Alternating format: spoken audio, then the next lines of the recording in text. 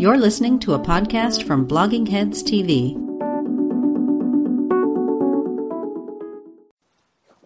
Hi, welcome to Blogging Heads TV. You're watching Culturally Determined, and I'm your host, Aryeh Cohen-Wade, and my guest today is an old favorite from Blogging Heads, David Klion. David, could you introduce yourself? Hi, I, a few years back, was an editor working with Aryeh and Bob Wright and everyone else at Blogging Heads. So I hosted a bunch of these and I set up a lot of them. And these days I'm just a freelance writer and editor in Brooklyn, where I live. This is my room. It's not much bigger than what you can see behind you. I've written recently for the New York Times, The Guardian, The Forward.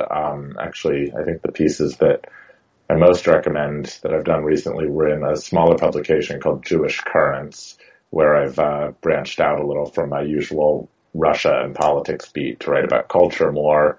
I had a long piece about Woody Allen and how and sort of reckoning with him in the Me Too moment that I would love if you guys posted a link to. Yeah, we can link to that. We can talk about that a little bit. It wasn't on our plans, but I did read that piece and thought it was interesting. If we let's hit the topics we were going to discuss first. But if we have time, I might get into that a little. I freelance and I do non-media stuff to pay the bills, and I tweet a lot, and that takes up an inordinate amount of my life, which is actually on topic today. Yeah, your Twitter account has kind of blown up in the past year or so.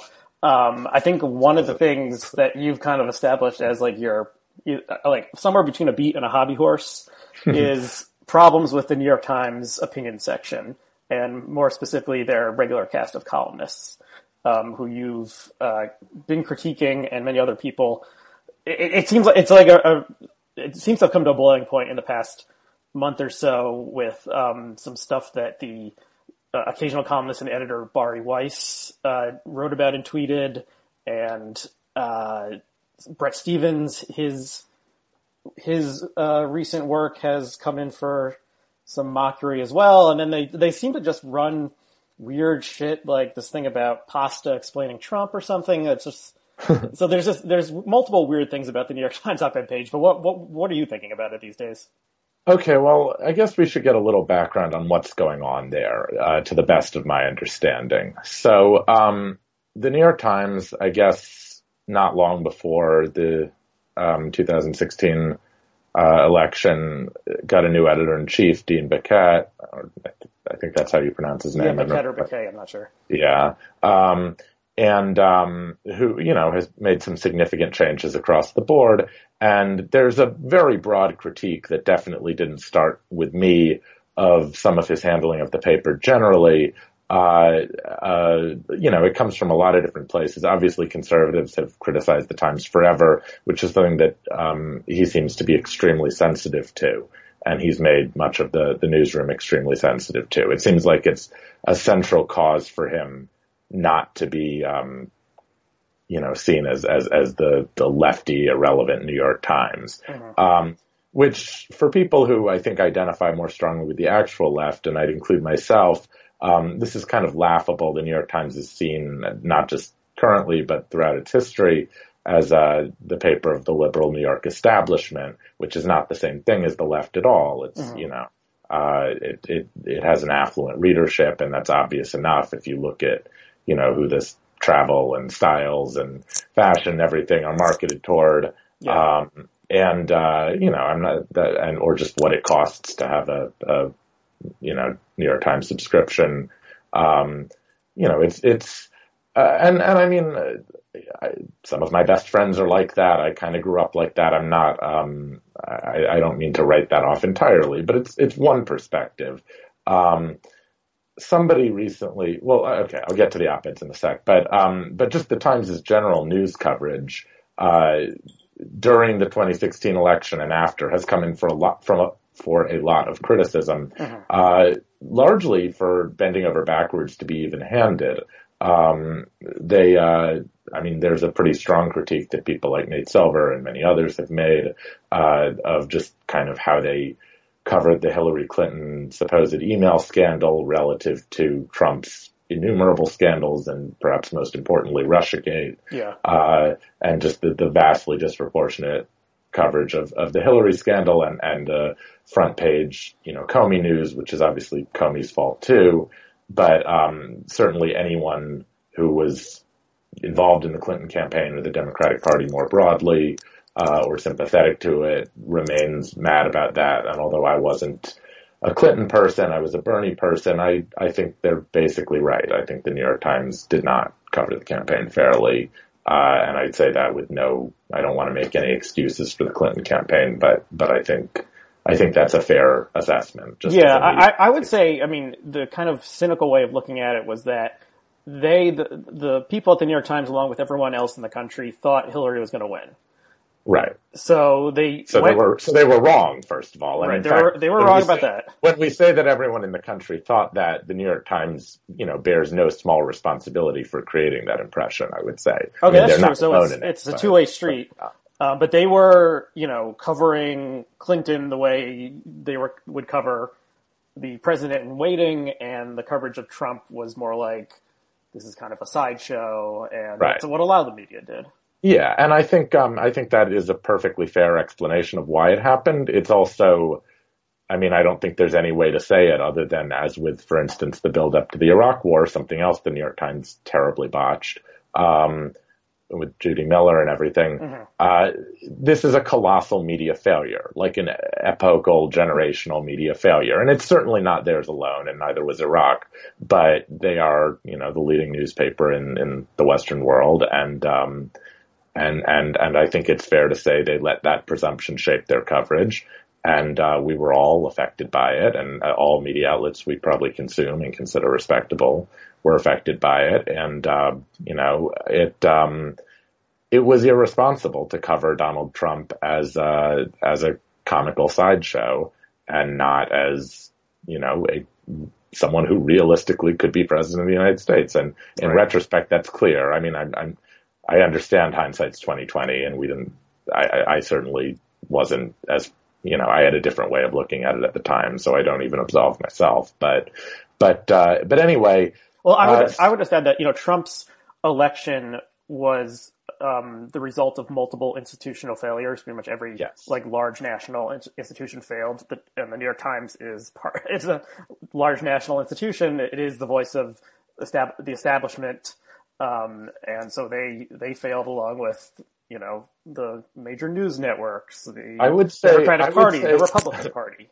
I would put the New York Times as failures, or let's say I would put its autopsy of what it did wrong, behind what the Democratic Party did wrong, which is really, how the Democratic Party has autopsied its own failures, which is really saying something, because I don't think anyone is terribly impressed with the Democratic Party's, self-assessment over the last year. I'm certainly not. But I would say that there's been more demonstrable effort than the Times, which straight up does not admit that they failed. Mm-hmm.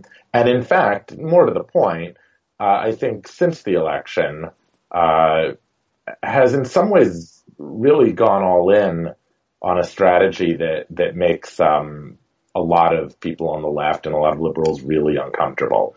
They would deny it. They would deny they're doing this at all. But, you can see it in their coverage of, you can see it in their news coverage, both the way that they frame the Trump White House, often in the most favorable light, or with just kind of headlines. I don't have any specific ones in mind, but headlines and leads that can make really aberrant behavior by the Trump White House seem relatively normalized or equivalent with what past administrations have done, particularly Democratic administrations, or just the kind of bloodless ways of describing really unprecedented things in order to seem even-handed. And again, they're not alone in this at all, but they are standard setters, and we could expect them to be better. And then there have been a number of really weird stories about, let's look at a Nazi in Ohio and make him seem like a normal person, or this ridiculous one they just ran over the weekend that was like, here's a rich white dude from the coasts who decided to just cut himself off from the news. I thought there were some framing issues with that one. I thought that was an interesting story. I was surprised at the amount of online backlash it got, but continue. Or I would say, or just, any number of like, let's pay a visit to Trump country, which, is all based on the presumption, I suppose, that the typical Times reader would never go near a small town in southeastern Ohio. And, so it's, up to the Times to explain such places to them. But at the same time, would they ever go to, a working class black neighborhood in Dayton, Ohio? And the answer is no. And the kind of people that are stereotypically being imagined by the Times editors would never go there either. And those places are no less legitimately a part of the country. And, in fact, a majority of Americans did vote, or of the electorate did vote for Hillary Clinton. Yeah. And most of those people aren't Upper West Side elites or anything like Upper West Side elites. So it is this very skewed way of covering the country that, you can really see them trying hard, and you can tell from statements they've made that they really want to like beat this rap that they're a liberal paper. And the truth is they're never going to do it, because at the end of the day, their readership is liberal. They are based in New York City. Almost everyone who works there is a liberal. And I would contend, I suppose I could contend it in the context of blogging heads too, but maybe that's going to get a little meta. But I would contend in general in the media that, there's nothing wrong with having an ideological slant in one direction, and I would argue in the direction that I'm on. But I almost would rather read, the Weekly Standard or Breitbart or the National Review or whatever, or watch Fox News than see sort of ham-handed attempts by liberal institutions to be nonpartisan, which I think frequently misrepresent both sides and also just misrepresent reality. So that brings us to the op-ed page. Yeah, let's pause there. Yeah. So just a couple threads to react to. I mean, one is this idea that like Trump is an unprecedented threat to norms and standards of governance that have been built up in America carefully. And how does the like bloodless view from nowhere style of the mainstream media respond to that? So one question is like, there's a fact that Trump lies all the time, and everyone can knows this. Even his supporters know that he bullshits and lies constantly. The New York Times does not want to say Donald Trump lied. They'll want to say there were differing perspectives on this one, right? Or the facts showed that Mr. Trump maybe was not entirely accurate as he could have been. So they always couch it in this bloodless way. And, what should we do about the fact that Trump lies all the time? Does the fact that Trump lies all the time mean we need to break the norm that the paper doesn't accuse someone of lying unless, we know that, they would be convicted of libel in a court of law? Or should we keep the standard? Should we junk the standard? I'm not sure where I end up on that. It's a fact that he lies. And the Times probably has in some contexts actually done good jobs at fact checking him. I'm not someone who keeps an extremely close watch on this stuff. But I think, if he says something that is untrue, it should be made as clear as possible, and it is not partisan to, that is not true. But I think it's often more a question of framing. And, why do they do this? I mean, it's partly so no one accuses them of bias. It's partly for access. It's partly because they need to effectively cover, both parties and both, parties in Congress, and cover the Trump White House, where they have some very plugged-in reporters. And,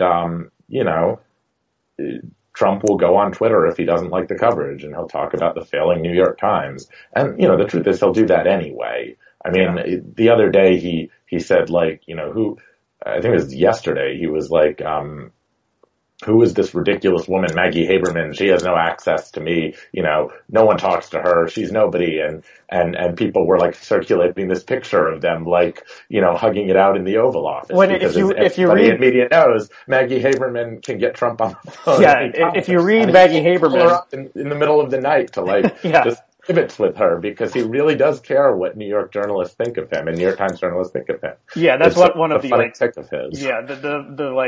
One of the most bizarre ironies is that he presents himself as this tribune of the people, but really all he wants is a favorable cover on the New York Post the next day. That's Right. Donald Trump smiling on the New York Post is like a win. Well, and like above all the possible. times. And above all the times, because, there's the whole thing about him being this outer borough kid who, no matter how rich he is, they don't take him seriously in Manhattan. And, and that never goes away. But whether that were the case or not, I understand the need for access. I understand the need to compete with the Washington Post and Politico and Axios and whoever on getting White House scoops. But there are bigger stories than who's mad at who in the White House today. Although I should say that today's breaking news is a pretty huge story about who's mad at whom in the White House today. Right. But so we're taping this on Tuesday. So who knows what will happen tomorrow? Today is the day that Tillerson was fired. Tillerson was fired. This guy who was like Trump's body man got apparently escorted from the White House premises yesterday because he is accused of some kind of financial misdeed or something like that. And who knows what will happen tomorrow? More on that anon. But for now, let's just say that a lot of the palace intrigue stuff, I mean, it's important and it should be covered, but not at the expense of, being bluntly truthful about what these people are like. And, a lot of the times coverage, I mean, I feel like there's been a lot of, a person close to Jared and Ivanka said, which, every savvy media observer understands means Jared and Ivanka said. And it's like, put them on the record or not, or burn your sources occasionally, especially if they lie, show them that there's a penalty for lying. And if you lose some sources as a result, at least you told the public the truth. I mean, there's a reason why the Michael Wolff Fire and Fury book, which it's clear that all the White House reporters at the Times and everywhere else hated that book and hate Michael Wolff. But that book, I think, did the public a service, even though there are some sloppy parts to it. Yeah, I was just thinking today. Because he camped out in the White House, had this ridiculous access. Yeah. And then he told the truth that, probably fudging it here and there, but basically told the truth about what he saw. And, I think the public has a much clearer view of how fucking insane the Trump White House is. I was just thinking there wasn't a single, large fact from that book that was shown to be false. He got some details wrong. And I don't think he got anything more wrong than the average reporter does. It's just little bits here and there. He was fundamentally correct about, the madhouse. I agree with that. Okay. So let's talk about, but that's, Michael Wolff, who's not someone I had a great deal of admiration for, certainly not before all this, but I have to say, I've never encountered him in any way, but by most accounts, he's not well liked in journalism circles.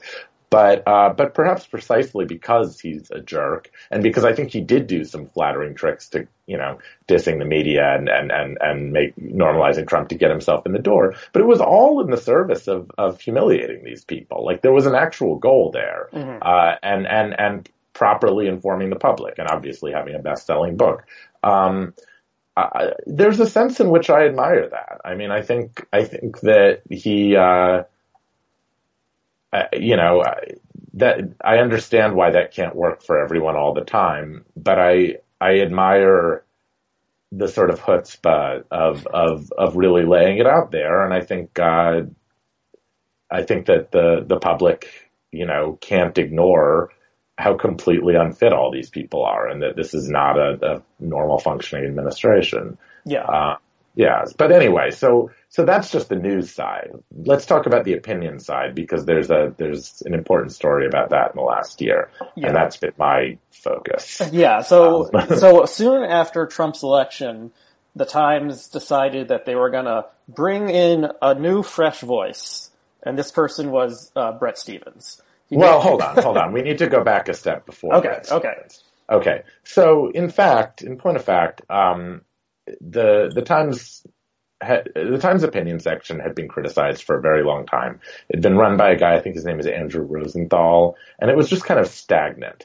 And this is important to point out because there's a kind of roster that everybody knows of very frustrating or tired or self-parodic columnists at the Times. Tom Friedman, Maureen Dowd, David Brooks, Gail Collins, Paul Krugman, Charles Blow, I guess. More recently, Ross Douthat, who, although I have many criticisms of him and don't agree with his fundamental worldview, I think I think the smart take is that he's the best writer on the New York Times op-ed page of the regular columnists, and the most interesting one, despite being very conservative, and that's because he's smarter than most of them. He's young, but not too young.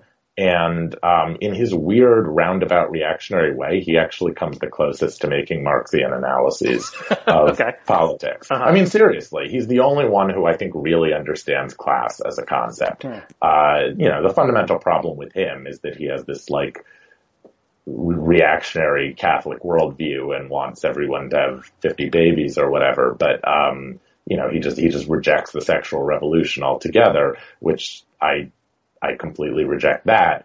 But he's not stupid, and he doesn't think that liberals are stupid or that leftists are stupid. And that makes him interesting to read. He knows he's writing, so Douthit knows he's writing for a largely liberal audience. He takes liberal arguments seriously, but he has actual core beliefs. Like, he is a practicing Catholic. He really believes this stuff. I think you named them all except Nick Kristof.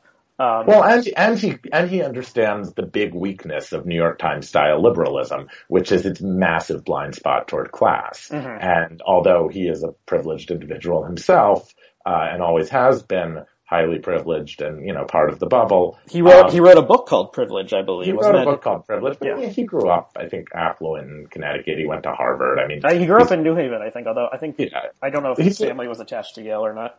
He's lived his whole life in the Northeast Corridor and gone to elite schools. But despite that, I mean, so have I, but despite that, like, what makes that interesting, I think, is that he reads about class, he thinks about class, he understands class as a concept, and I often get the sense, reading most New York Times columnists of whatever nominal persuasion, that they just don't. And somebody said recently that maybe it was Jeet here, I'm not sure, that the range of opinions on the New York Times op-ed page may not be representative of America, but it's actually quite representative of the range of opinions on the Upper West Side, including conservative opinions on the Upper West Side. And I think that's right, which is to say no leftists, one man of color and no women of color, very few women generally, and whether you're a liberal or, a conservative minority that is definitely there and growing. And then whether you're a liberal or a conservative on the Times op-ed page, you still probably agree on,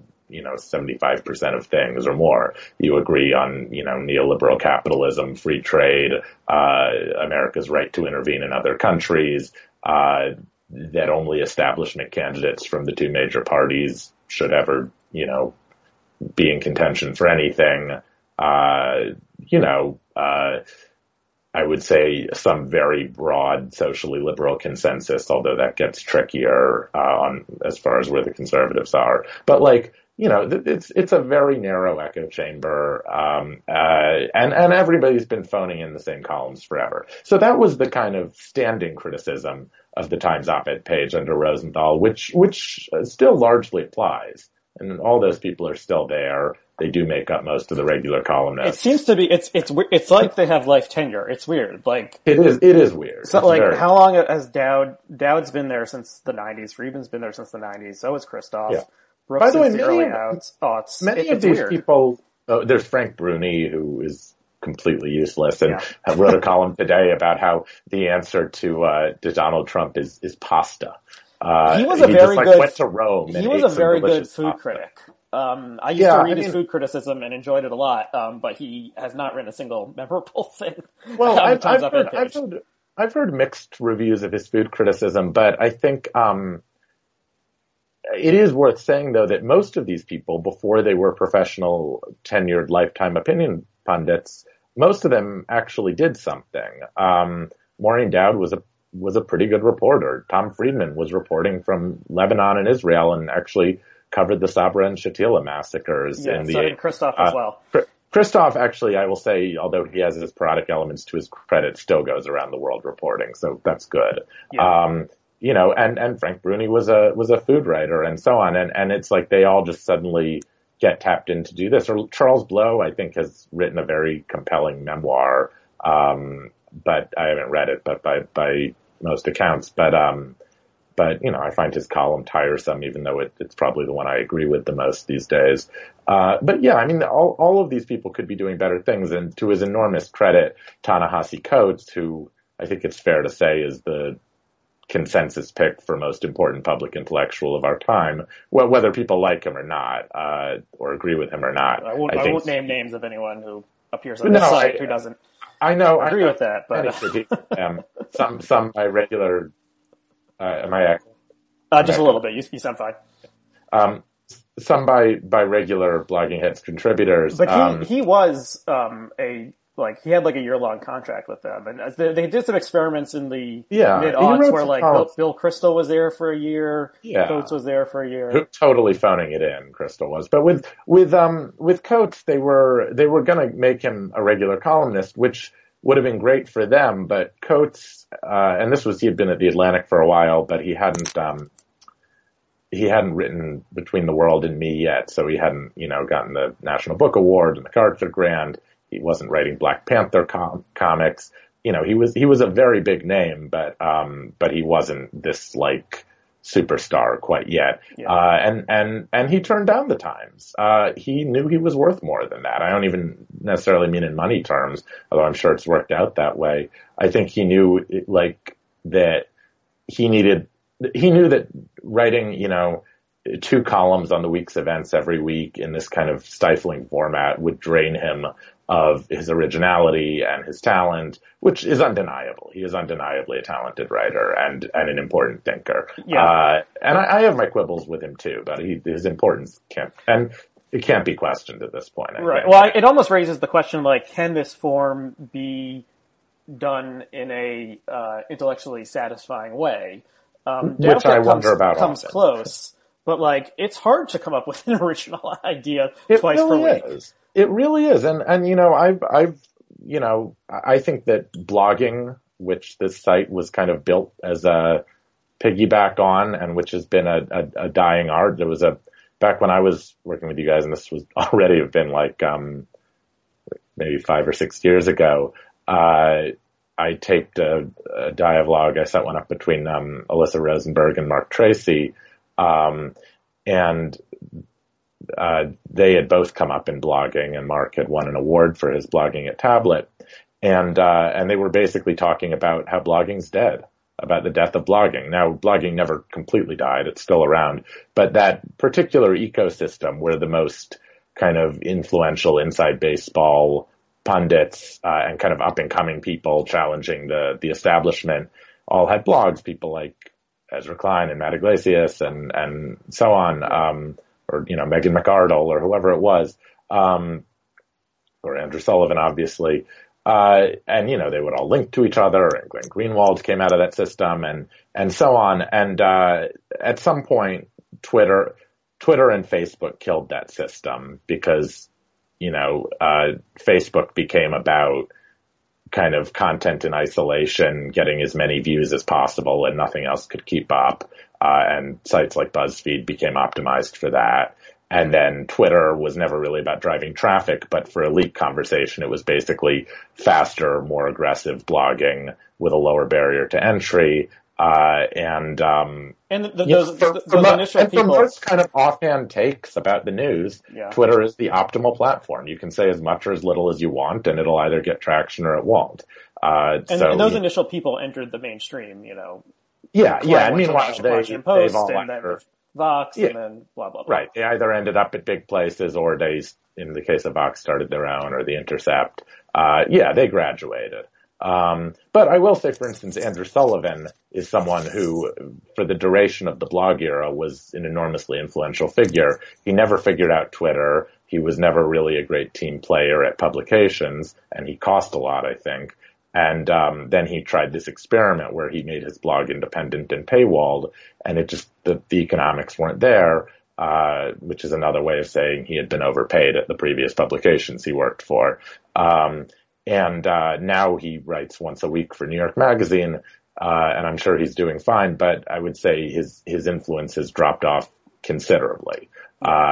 He basically couldn't, but his political views weren't really optimized for the Twitter sphere. And that is sort of what brings us to what's happened to the Times recently. So, to the Times op-ed page recently. Right. Okay, so James Bennet, who was previously the editor of The Atlantic, was hired. He was at the Atlantic for a long time. Yeah, at least a decade, I think. He was an era-defining editor of The Atlantic. He had Sullivan. He had Sullivan. He had Coates. He had Iglesias. He had McCardle. He had Douthit. Yeah, no, he had a lot of these people. He made The Atlantic a big bloggy power player, often getting involved in controversies at the same time, like giving sponsored content to the Church of Scientology, or just, various troll bait things by Caitlin Flanagan or Anne-Marie Slaughter or whatever, often, playing at upper middle class women's anxieties. But it was nothing like what's happened since he moved to the Times and promoted Jeffrey Goldberg to fill his shoes at the Atlantic. I have many criticisms of Goldberg, but I think it's fair to say he has definitely done a better job running the Atlantic than James Bennet has done running the Times Opinion page. He has stayed out of trouble.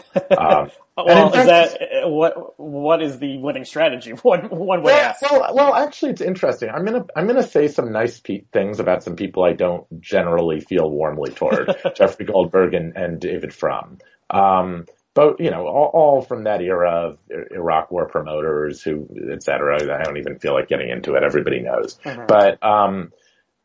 But I will say, okay, so Jeff Goldberg is clearly friends with David Frum. They're clearly social. They're clearly like-minded about a lot of things, but Frum is more of, right of center, and Goldberg is a little more left of center. And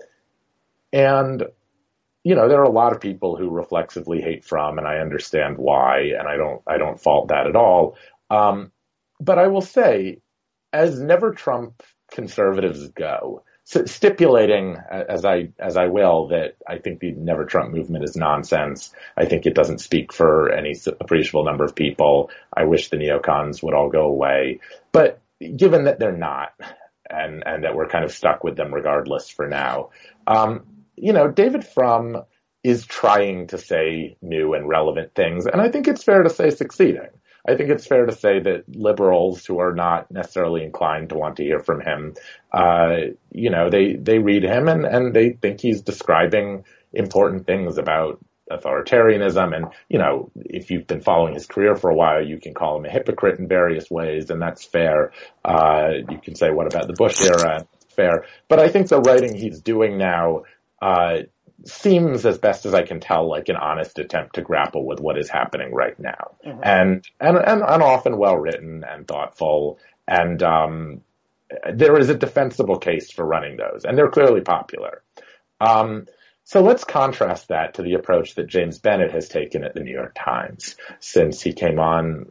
Has it even been a year? I don't think it has been. No, it has to be more than a year. May or something? I don't think it's been that long. I was thinking it was more like 2 years, but maybe I'm wrong. No, it's definitely post-election. Okay. Because, so Bennet came on from The Atlantic. The first major op-ed columnist he hired, Bret Stephens, was amazingly Pulitzer-winning, although so are lots of people. So is Maureen Dowd, so is Tom Friedman. It's amazing, who gets Pulitzers. But well, they give them to anyone these days. I guess so, but Walter Duranty back in the day covering for the crimes of Stalin. So, but really, we should just abolish the Pulitzer Prize. But he won it for standard neocon right of center commentary at the Wall Street Journal. And there was and his friend, who was a sometime opinion contributor and books editor there, Barry Weiss, who I'm just going to say right now, I went to college with Barry. I used to know her pretty well. I don't really want to get into any of that here. And I'll probably be talking more about other people as a result. But I'll give basic facts just because they're part of the story. Brett and Barry, as best as I understand it, came over from the Wall Street Journal to the New York Times, hired by Bennet at the same time, because as what was supposed to be a flattering profile of Weiss and the JTA explained,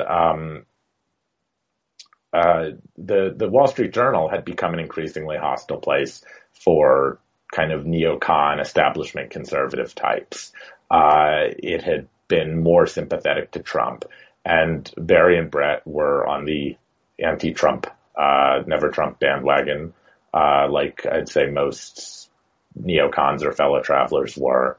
Mm-hmm. My thinking is, if you speak for an ideology that should be discredited in and of itself for, the various wars it championed and the war on crime and all of this, and then on top of that has completely lost any sway within the Republican Party, so they can't make a case that they represent some large part of the country, my feeling is go away. I mean, if individual neocons like from, can maybe genuinely say something worthwhile, then sure, I guess, give them a chance. But like the idea that there just need to be neocons on every masthead forever, it's like I really think they speak for a circle of maybe 24 people tops. Like well-connected elite people who've been a sort of, Potemkin village for the Republican Party and what it's really about for a long time. That's my critique. I don't know why they're still around. James Bennet had a different theory, which is, no, we need more of that. The Wall Street Journal is pushing them out so it can have more pro-Trump voices. They could retire to the Weekly Standard or Commentary or wherever, or do something else with their lives. But no, I think they belong on the New York Times opinion page. I'm going to hire them before I hire any women of color as full-time contributors, before I hire anyone who supported or even like implied support for Bernie Sanders, who won almost half the Democratic electorate in the 2016 primaries, and almost all millennials, or over 80% of millennials, and I am biased, but I think any reasonable analysis would say that his views of social democracy are where the Democratic Party is trending and are broadly popular in polls, and he's popular, and it would be absurd not to have somebody speaking for that worldview. But in fact, he actually has hired one, I would say, solidly left of center columnist, Michelle Goldberg, who has written some good columns, but she was for Hillary. It's like they're just allergic. I'm pretty sure that everyone who's on, every contributing opinion writer voted for Hillary Clinton. Literally all of them. Either in the primary, conservatives did too, or in the general election. Yeah. Or I don't know if Douthat voted for her, but he ostensibly did not vote for Trump. Yeah. So, I mean, the Bennett in hilariously leaked memos, and I just want to give a shout out to Ashley Feinberg of the Huffington Post, who is a really excellent media reporter and just reporter generally, and writer, and turns inconsistently funny and illuminating things, and manages to do really mean coverage while coming across as really nice, which is like a rare talent and one I really respect. Anyway, the New York Times staffers do not like this situation on the op-ed page, and boy, have they been leaking to her. And they've leaked, various transcripts and conversations with Bennett and recordings that make him seem hopelessly out of touch and clueless, and saying things like, we're trying to get diverse points of view and trying to hear all sides and all this, but then he's like, well, the New York Times is a capitalist paper and we support capitalism. And it's like, the only interesting, fresh points of view are the ones challenging neoliberal capitalism from the left and the right, whether that's, Bernie Sanders style leftism or people who are well to the left of him who are making intelligent critiques, real socialists and communists and anarchists and so on, who places like Jacobin, or any number of other places. And then it's also, I'm wary of promoting this kind of stuff, but there are voices on the right that are, I actually thought the Times did do one thing right in the last week, the Times op-ed page, which was to run Daniel McCarthy, the editor-in-chief of the American Conservative, in a piece making, a eloquent, well-argued, I don't think correct, but serious, and I'm sure sincerely meant case for economic nationalism and protectionism, and basically the smartest version of what Trump and Bannon ostensibly stand for. And I definitely support running an op-ed like that. I don't support running, dozens of op-eds like that every week, but I think that is a real worldview that would get sometimes people outside their bubble. But that's not where Bennett's at. Bennett just wanted, sorry about that. Bennet just wanted, to have right of center trolls who, half the time agree with the average liberal Times reader on everything, so they don't have any viewpoint diversity. They all went to the same schools and came from the same handful of places and so on, lived in the same handful of places. And then when they're not saying that, they're saying something egregiously wrong and trolling. And of course, the most popular thing, and this must be an obsession of Bennett's because it's an obsession of people at The Atlantic like Connor Friedersdorf, and then it's an obsession of Bret Stephens and Barry Weiss, and for that matter, David Brooks, who actually also, I think, was at The Atlantic in some capacity at some point, and Ross Douthat, although he's smarter about it. But basically, all of these people are obsessed with the same thing, which is the supposed scourge of illiberalism and censorship on college campuses. And I have gotten increasingly angry and outspoken on this subject because it's a fraud. Yeah. And there's increasing evidence that it's a fraud. And actually, Matt Iglesias had a very good rundown in Vox with, data, what they're good at. Vox, by the way, I want to say, good publication. It takes some crap from the left, but I generally approve of what they do. Mm-hmm. I think they do.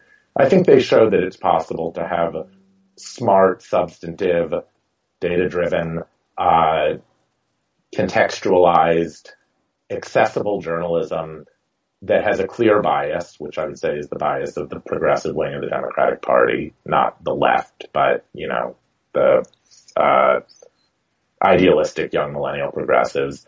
And to do that, in a way that, they definitely had some hiccups early on, but that I would say in general is not embarrassing, which, honestly, how many DC-based publications can you say that about these days? But I think, and they can call out bullshit. Matt Iglesias in particular, I think, understands that the Republican Party is a radical right party, and he doesn't mince words about it. And he uses data and history and evidence to make that case. And it's not just him being like a ranty partisan. He understands that could be objectively true and it could be demonstrated. And, whereas there is partisan media that's just going to yell at the other side in a lazy way no matter what and cover up the blemishes of its own side, which actually Vox did its fair bit of during the campaign, but I think they're a lot better now. Mm-hmm. And then there's also, phony both sidesism, where no matter what one side is saying, it has exact moral equivalence with the other side. So, they can push the envelope all the way to Trump and beyond and to straight up Nazis and still be treated as respectable. So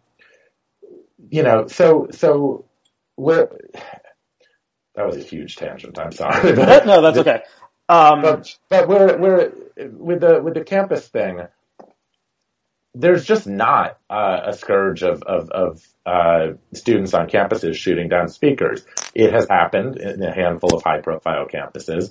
The speakers who are being shot down are always, I would say, highly questionable figures, or at least the most prominent examples are people like Charles Murray, who, burned a cross in his youth and preposterously tells us he didn't know what it meant, who is most famous for writing a book arguing in completely scientifically garbage ways that there's a biological correlation between race and IQ, and basically trying to mainstream eugenics.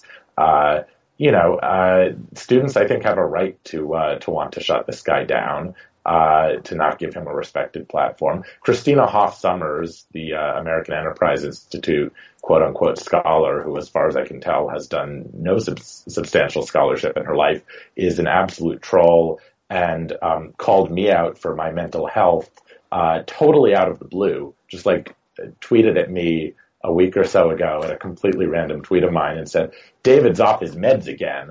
And then I humiliated her over it, and she apologized, and she revealed she was drunk in an airport. So these are not intellectually impressive people. She apologized, she apologized to me for being a jerk, but not for, stigmatizing mentally ill people, which is what I wanted her to apologize for. Uh-huh. And then she got pissy at me because I wasn't accepting her apology, and neither did anyone else think I should. So, these are the people that it's ostensibly so important. Or then there's Milo Yiannopoulos, the confessed pedophile. And, all of these people are trolls, frauds, and hucksters who deliberately go to elite liberal arts campuses, where a very tiny, percentage of the college-educated population goes, in order to set off these incidents. And I can sort of see you preparing to say, well, why are the kids taking the bait? Well, I mean, the kids basically need to learn that they're doing no one a service by taking the bait. And then maybe this lesson will take 5 more years to sink in, but I think there's a legitimate debate to be had on that. And if I were an undergraduate involved in political discourse, I might well be having that debate with the kids doing that. Although I'm increasingly sympathetic to their view. But who gives a shit about Christina Hoff Sommers? Very few people really take her seriously in any way.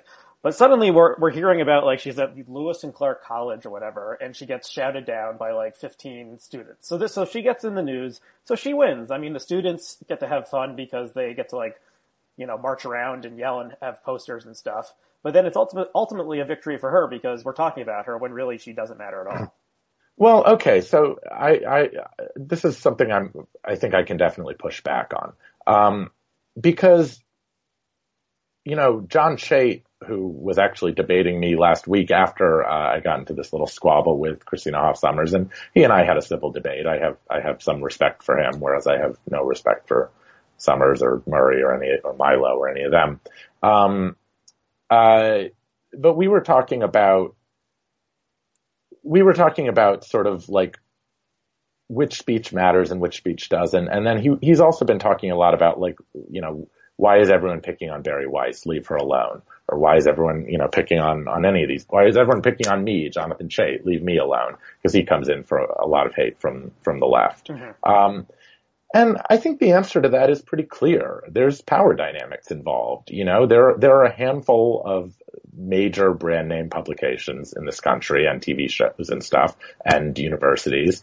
There are a handful of people who get paid real livings, pretty lucrative livings to express opinions.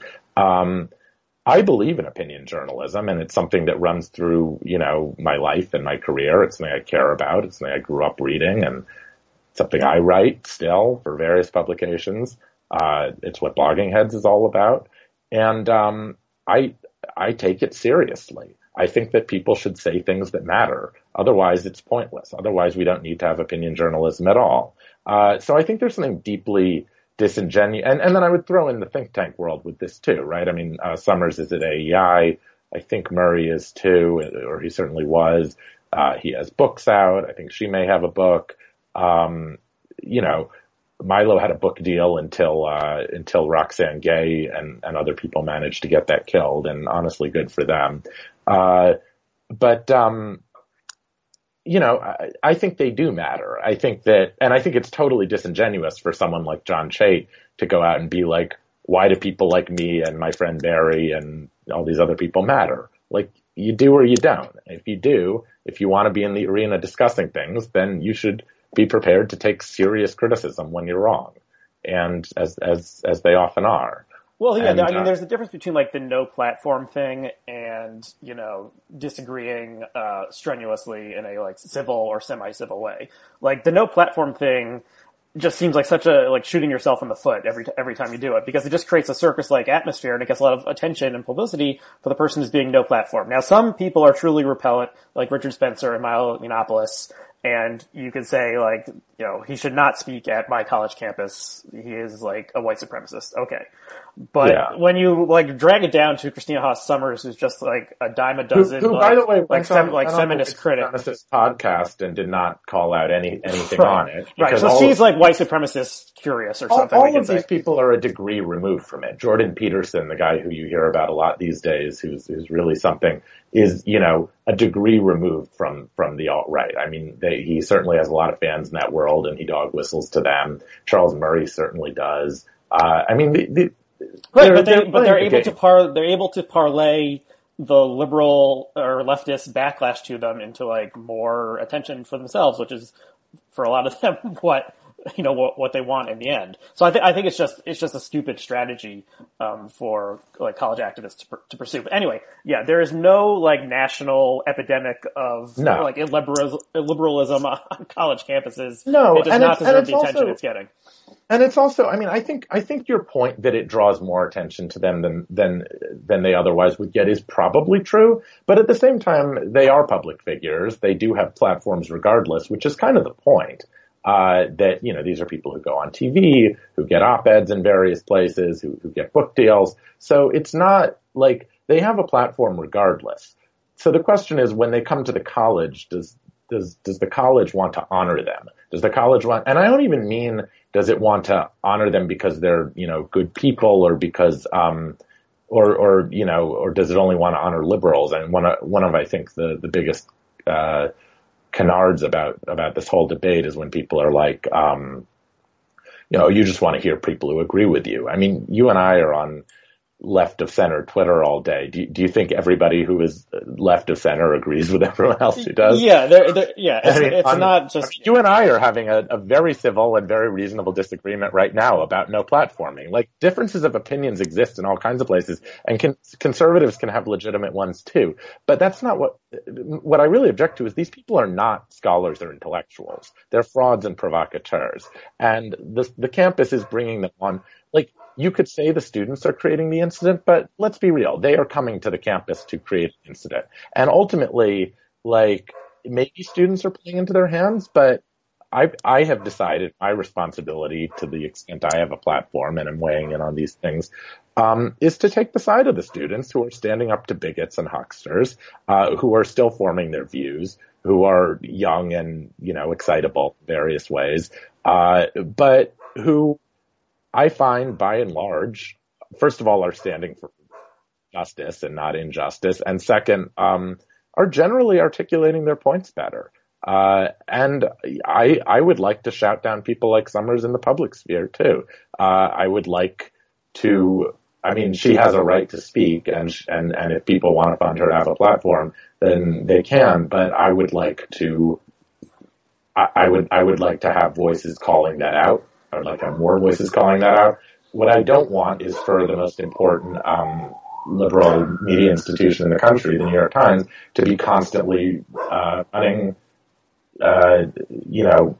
not just conservative takes. I'm fine with running some conservative takes, but running, basically whitewashings of people like Summers and Murray and Ben Shapiro, who's a huge racist. But I guess Barry Weiss likes him because she wrote a whole column about how he's actually one of the good ones, and then there was a news article about how he's actually one of the good ones. This is someone who, says Arabs live in sewage and that, Elizabeth Warren smokes a peace pipe or whatever. I mean, he's a racist. But, it was weird. Another huge screw up that Bennet had was he hired this woman, Quinn Norton, and fired her 6 hours later. Right.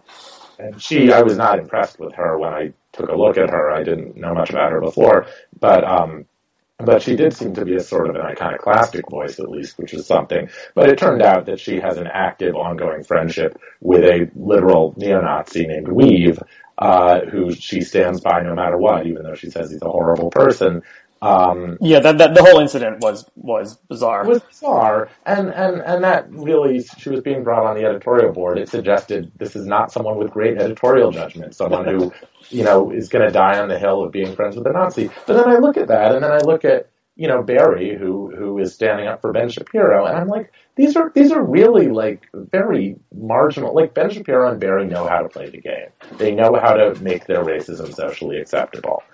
They know how to color within the lines. And Bret Stephens knows how to do that, which is, what the Republican Party has done our whole life. And, Quinn Norton, who's, I don't even think is a conservative, but made the mistake of making friends with an avowed racist who is like, doesn't euphemize it at all. And that's why she can't be there.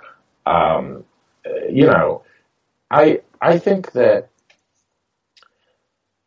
think it is really disturbing how many op-eds the Times and then the Atlantic and other places are running, basically making it seem like the most important thing happening in the world of these campus speech debates. It is wildly outsized attention.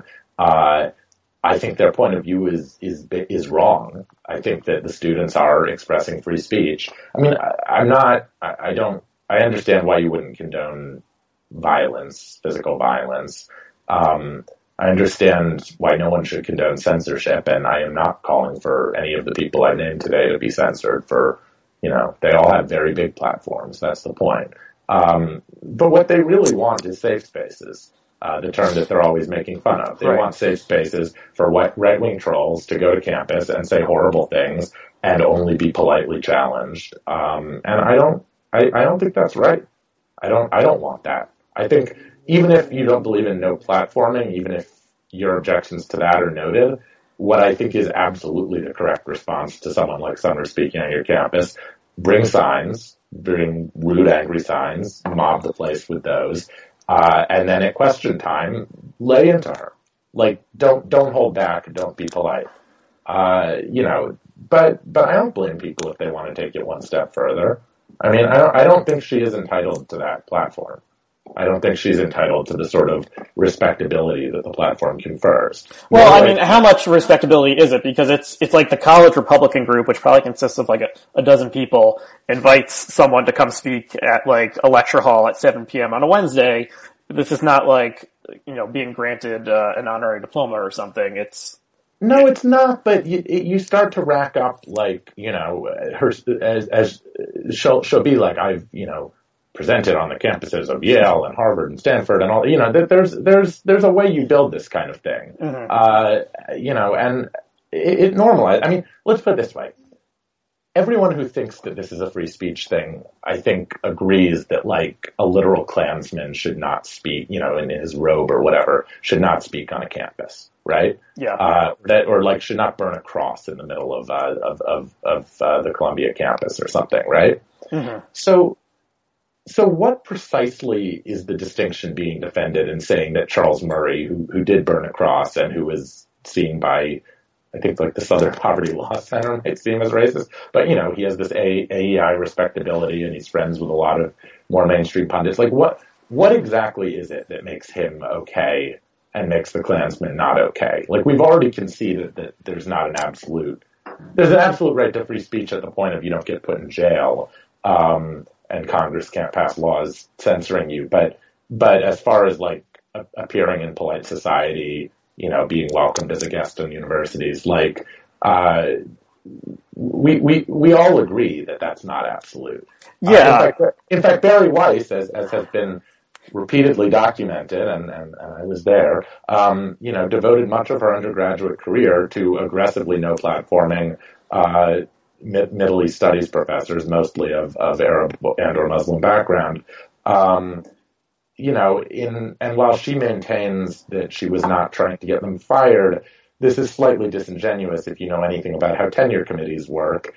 Basically she was trying to poison their reputation so they could never get tenure. Now, she has the right to do that, honestly. I mean, I think other people have the right to push back. I think it was gross and McCarthyist in a lot of ways, but it is protected speech what she was doing, and I think she has the right to do it. But I don't understand how you can do that and be completely unrepentant about that, and also do things like smear Linda Sarsour by association with Louis Farrakhan, and have her be responsible for everything he's ever said in the pages of the New York Times, and then claim that Christina Hoff Sommers or Barry Weiss or whoever is being no platform.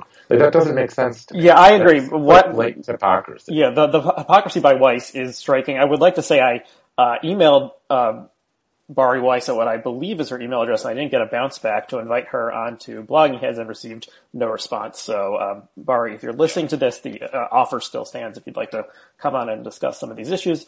Well, but actually, Aryeh, in many ways, that gets to my exact point. She doesn't need Blogging Heads because she's been on Bill Maher twice in the last month or so.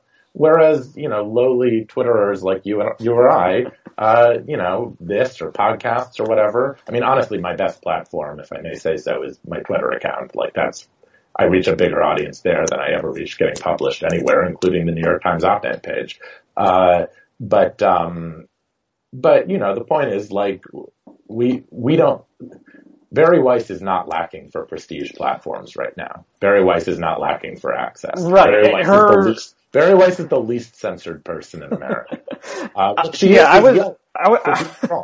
was thinking that she's the real queen of all media because she manages, I mean, we've been talking about her for like 2 months straight, and it's not like she's really done something impressive, to gain that level. But, do you want to talk about cars for a little bit before we wrap up?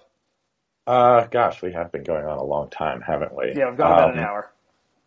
Yeah, we have. Well, there's a lot to say on this topic. Clearly, I have a lot to say on this topic. We didn't even really scratch the surface of, the kind of trolling Bret Stephens does. Or, you know what I want to say before we leave that all together? People will be like, oh, it doesn't matter. They're just columnists. Okay, at the very least, it matters because, the New York Times is devoting precious resources to these salaries when, meanwhile, they've laid off half their copy desk. And now I see copy errors all the time, all over the place. And, they could be hiring more reporters to cover more things, to cover poor communities of color, to cover, foreign bureaus, to cover the arts, which they've been cutting. I mean, there are so many really substantive things they could do. And there's so many really good reporters at the Times.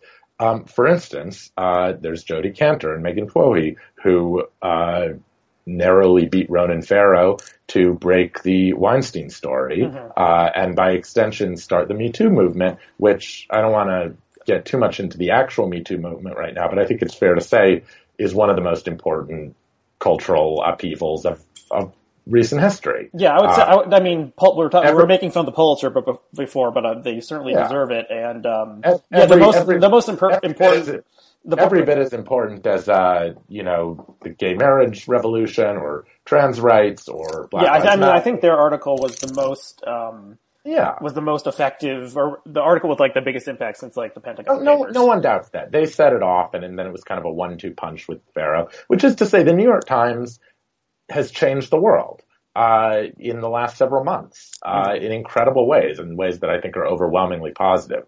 But meanwhile, there is this sort of attempt to gin up a backlash. And where is it coming from? It's coming from the New York Times op-ed page, where there's concern trolling from Bret Stephens and Bari Weiss.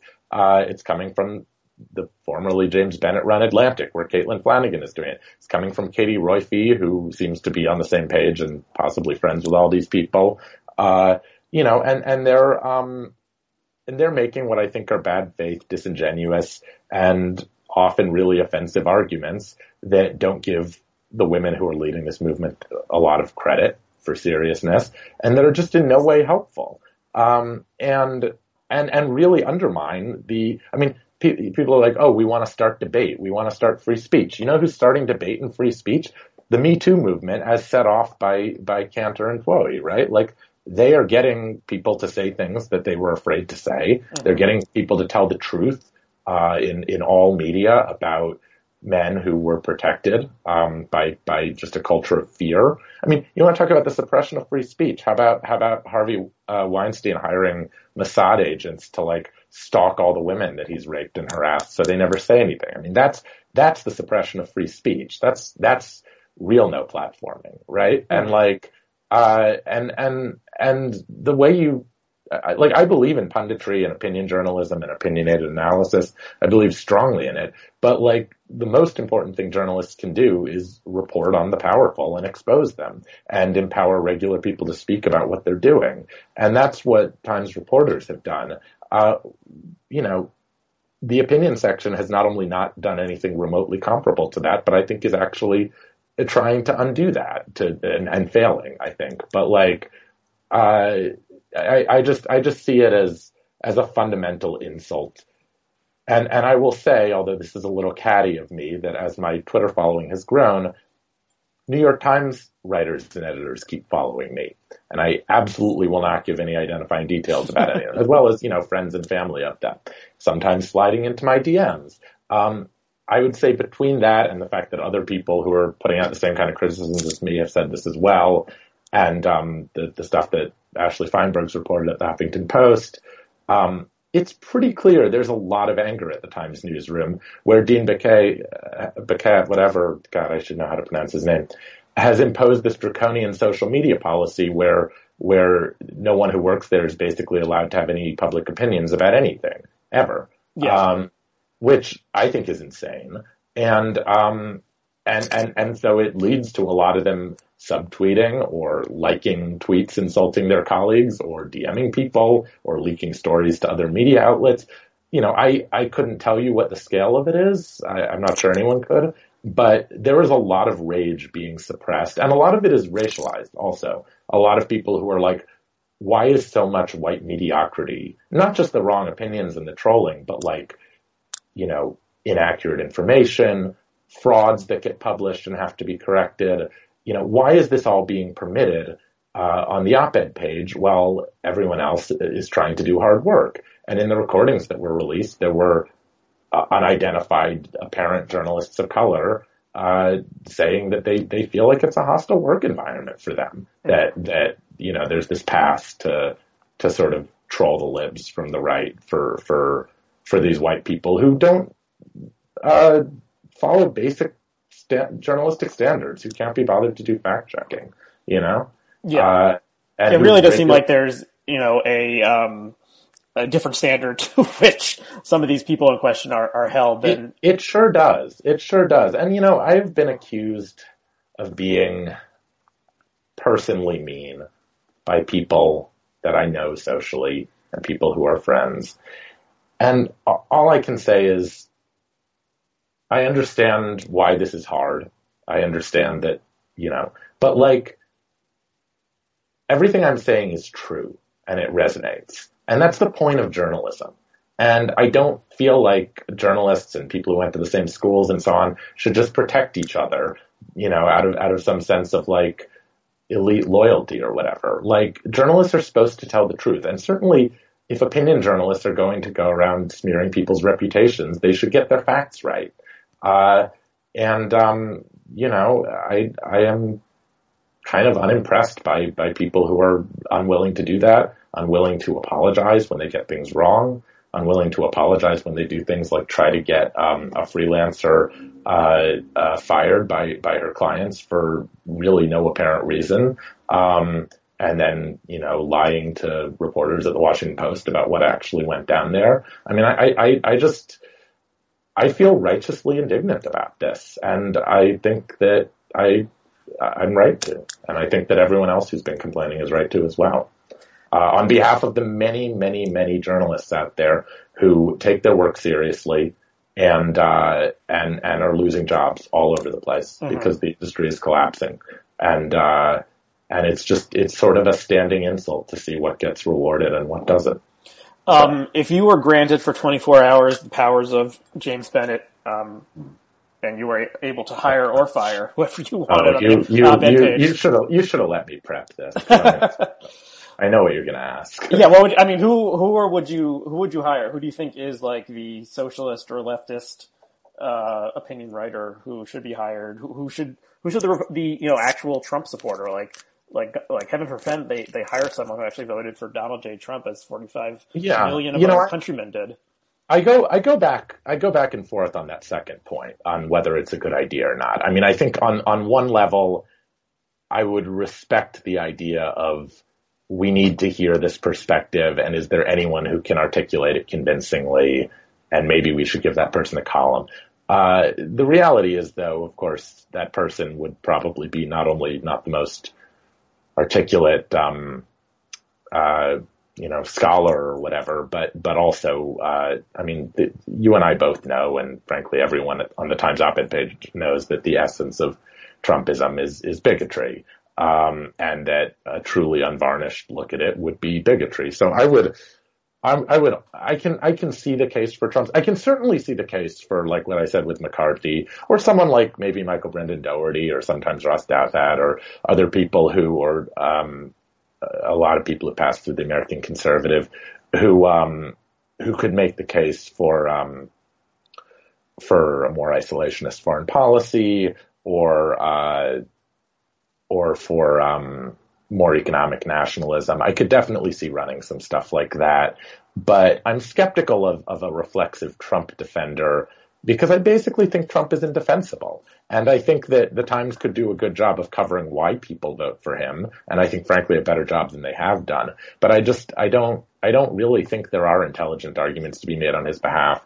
I think that I think when they attempt to do it, is when they gave their whole op-ed page to Trump supporters, what ends up happening is a lot of lies and bullshit get published, and just preposterous statements that aren't even worth seriously engaging with, because he's created an alternate reality where facts don't matter, and I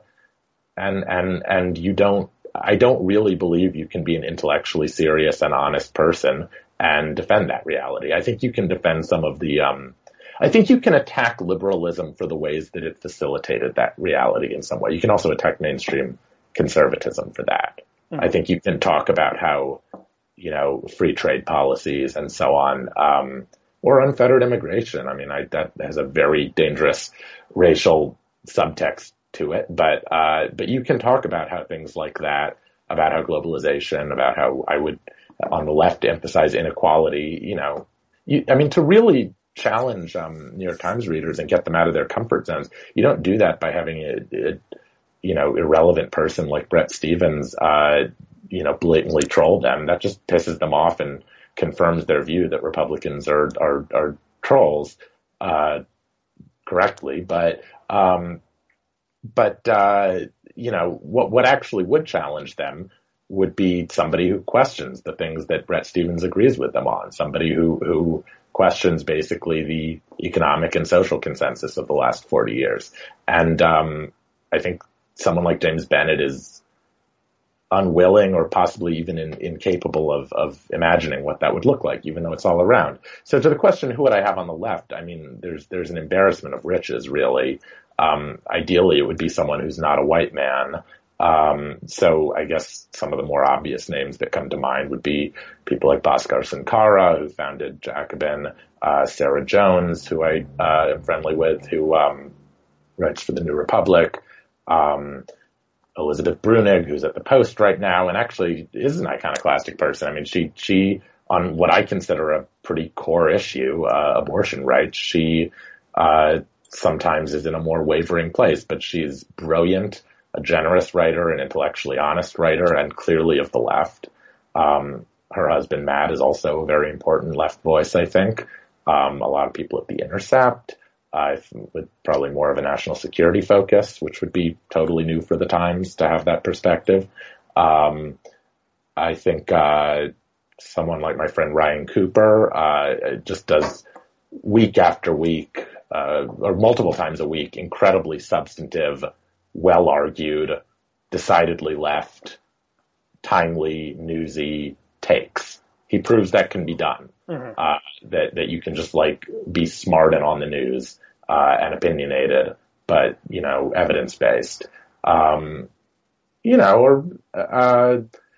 think it doesn't even have to be that far left. I mean, I think like Adam Serwer is doing amazing work at The Atlantic. I think there are just so many, I think there's a writer named Tressie McMillan Cottom. She's an academic, I think in Virginia, and she does wonderful writing on kind of the intersection of race and class.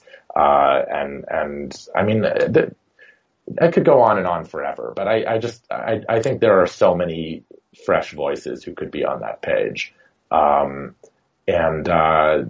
that's just, instead we got Bret Stephens. Yeah. I mean, that statement that Bennett made that the New York Times believes in capitalism, was very telling. And, there are many more people who do not believe in capitalism who are compatriots in this nation, and there are more of them every day. And I think that will be more true as time goes on. Yeah, I think the Times is. I think what grates about the Barry hiring in particular, as she's actually one of a number of older millennial opinion editors that they hired in the last year, some of whom are quite good, and one of whom I worked with, but I'm definitely naming no names here. But she's the only one who writes, which I find odd.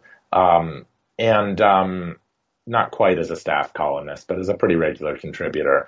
And I find it strange that in a generation that is overwhelmingly progressive, and then within that overwhelmingly for Bernie, and also for kind of intersectional issues, and I find it very weird that the only regular millennial voice in the New York Times in 2018 is someone who I think would describe herself as a liberal, but like, I'm not sure all liberals would accept that designation, and somewhere between that and neocon, but definitely unrepresentative of where her generation is moving, and of the many, publications and online multimedia presences in which people are becoming really important voices. Mm-hmm. And I just think that's a shame that those voices aren't front and center. I think the Times is, they could still do it, maybe not under Bennet, I don't know, but I think the Times is blowing an opportunity to embrace, what the next generation of progressive thinking is. And instead they're kind of leaving behind these liberal boomer dinosaurs and then bringing in trolls. And it's hard to say whose interest is being served besides the trolls themselves. Yeah. I would just speak up for. They need to hire someone who supports Trump. Like that, half the country supported him. We may think these people are misguided, but we're stuck with them, and we need to know how Trump supporters think. And if there's no internal logic to how they think, then that will be displayed in the column that doesn't hold together, so we can critique it. But the fact that they can't find anyone it's like. Well, but who would you name? Who has found someone? Who is the smartest pro-Trump writer? There's someone like Scott McConnell or someone like that. I don't think Doherty didn't vote for Trump, but Doherty writes about the things that kind of the ideal populist Trump would have. But you take my point, right? Like, it's difficult to get to one. Yeah, I agree. It is. The New York Times. It's basically difficult. It's hard to find an intellectually serious person who can consistently make the case for Trump. I agree, it's hard, but when they already had their two House conservatives were never Trump, bringing in some additional never Trump people, when the never Trump conservatives represent at most like 2% of the country, it just was such a stupid move. It was, but the other thing is they think of them as intellectually serious, and then, we start digging into that. It's like, well, how intellectually serious is Bret Stephens really? He knows the right things to say to not get pushed out of liberal company, but I think he makes specious and fraudulent and misleading arguments all the time. I think he's basically a huckster too. I think that the Republican Party for my entire lifetime has been run that way. I make no apologies about saying that. And I believe that my analysis, my opinions, everything I say is stronger for being completely clear on that. And everybody who dances around that or tries to make it not true is distorting reality rather than dealing with reality. The reality is there is a far-right extremist party that is one of our two major parties, and if the election of Donald Trump doesn't get people to see that clearly, I don't know what would. The people are in deep denial. Yeah, I basically agree with you. I've harped on Twitter for a while about the conservative movement being a scam, and it was taken over by the greatest con artists in the country, and then the con artists pulled a con on the entire country, and that's where we are today. Why don't we end it there? Let's not do cars. Yeah, let's end it there. So, pieces or anything you want to plug before we leave? I shouldn't jinx it, but I think I have a piece coming out in The Nation next week, so I guess watch out for that. It'll be about my favorite real subject, which is Russia and Russiagate. People can read my case in the foreword that looks like a troll case, but I actually think is right and substantive, that was published just the other day, where I argue that these remarks Putin made in an interview with Megyn Kelly that were interpreted as anti-Semitic actually were not, and were pretty innocuous in a Russian context. And I go into the history of Jews in Russia, something I know a lot about, and actually an example of not everyone agreeing, even if they're sort of in the broad same camp. A writer I know socially named Talia Lavin, who's a fact checker at The New Yorker, also Jewish, also writes about Russia and speaks Russian. She and I got into it on Twitter. It was heated over whether Putin was an anti-Semite or not, and we ended up both writing directly dueling op-eds for the Jewish Daily Forward, in which we took both sides of that debate. I, of course, think that I won, but people can go and read both and see for themselves. We both made intelligent, respectful arguments, and also Talia, who's came out the day after mine, directly references mine, which is something New York Times op-ed writers are forbidden from doing. They're not allowed to address each other directly. And there was a period when like Paul Krugman and David Brooks were like subtweeting each other in their columns, which is funny, but also like, this is stupid. Like, we're adults. Your readers are adults. Your writers are or should be adults. Like, everywhere else is having a more intelligent conversation than what's going on the pages of the Times right now, with notable exceptions, such as, of course, my Times op-ed on how I should frame the Russiagate thing, which was perfect and flawless. I want to mention briefly two pieces I put on my blog. One is a logical proof showing that Donald Trump is a moron, which is in about 200 words. I proved it for all time. You can't use facts and logic. And I don't care about your feelings because I use facts. And the other is a humor piece that I wrote, imagining Trump, stopping an active shooter. So I'll include links to those two things. Wow. So Dave, did he use the Megyn McArdle, method of rushing the shooter? Well, I don't want to spoil anything. Let's just say he has his long tie and he throws the tie and he's able to grab the gun like that. So it's along those lines. I'll have to check it out. So Dave, thanks for coming on. Thanks to all of our viewers and listeners. And we'll see all three of you. Thank you. Yeah. Thanks for sticking with it. And we'll see you again next time. Bye-bye. Thanks for listening to Blogging Heads TV. You can help support this content by remembering to like us on Facebook and follow us on Twitter. You can subscribe to all Blogging Heads episodes or to a specific program by going to our subscribe page at bloggingheads.tv/subscribe. There you can sign up for podcast downloads via iTunes or Stitcher, or you can subscribe to our email and we'll send you an alert every time we post a new episode.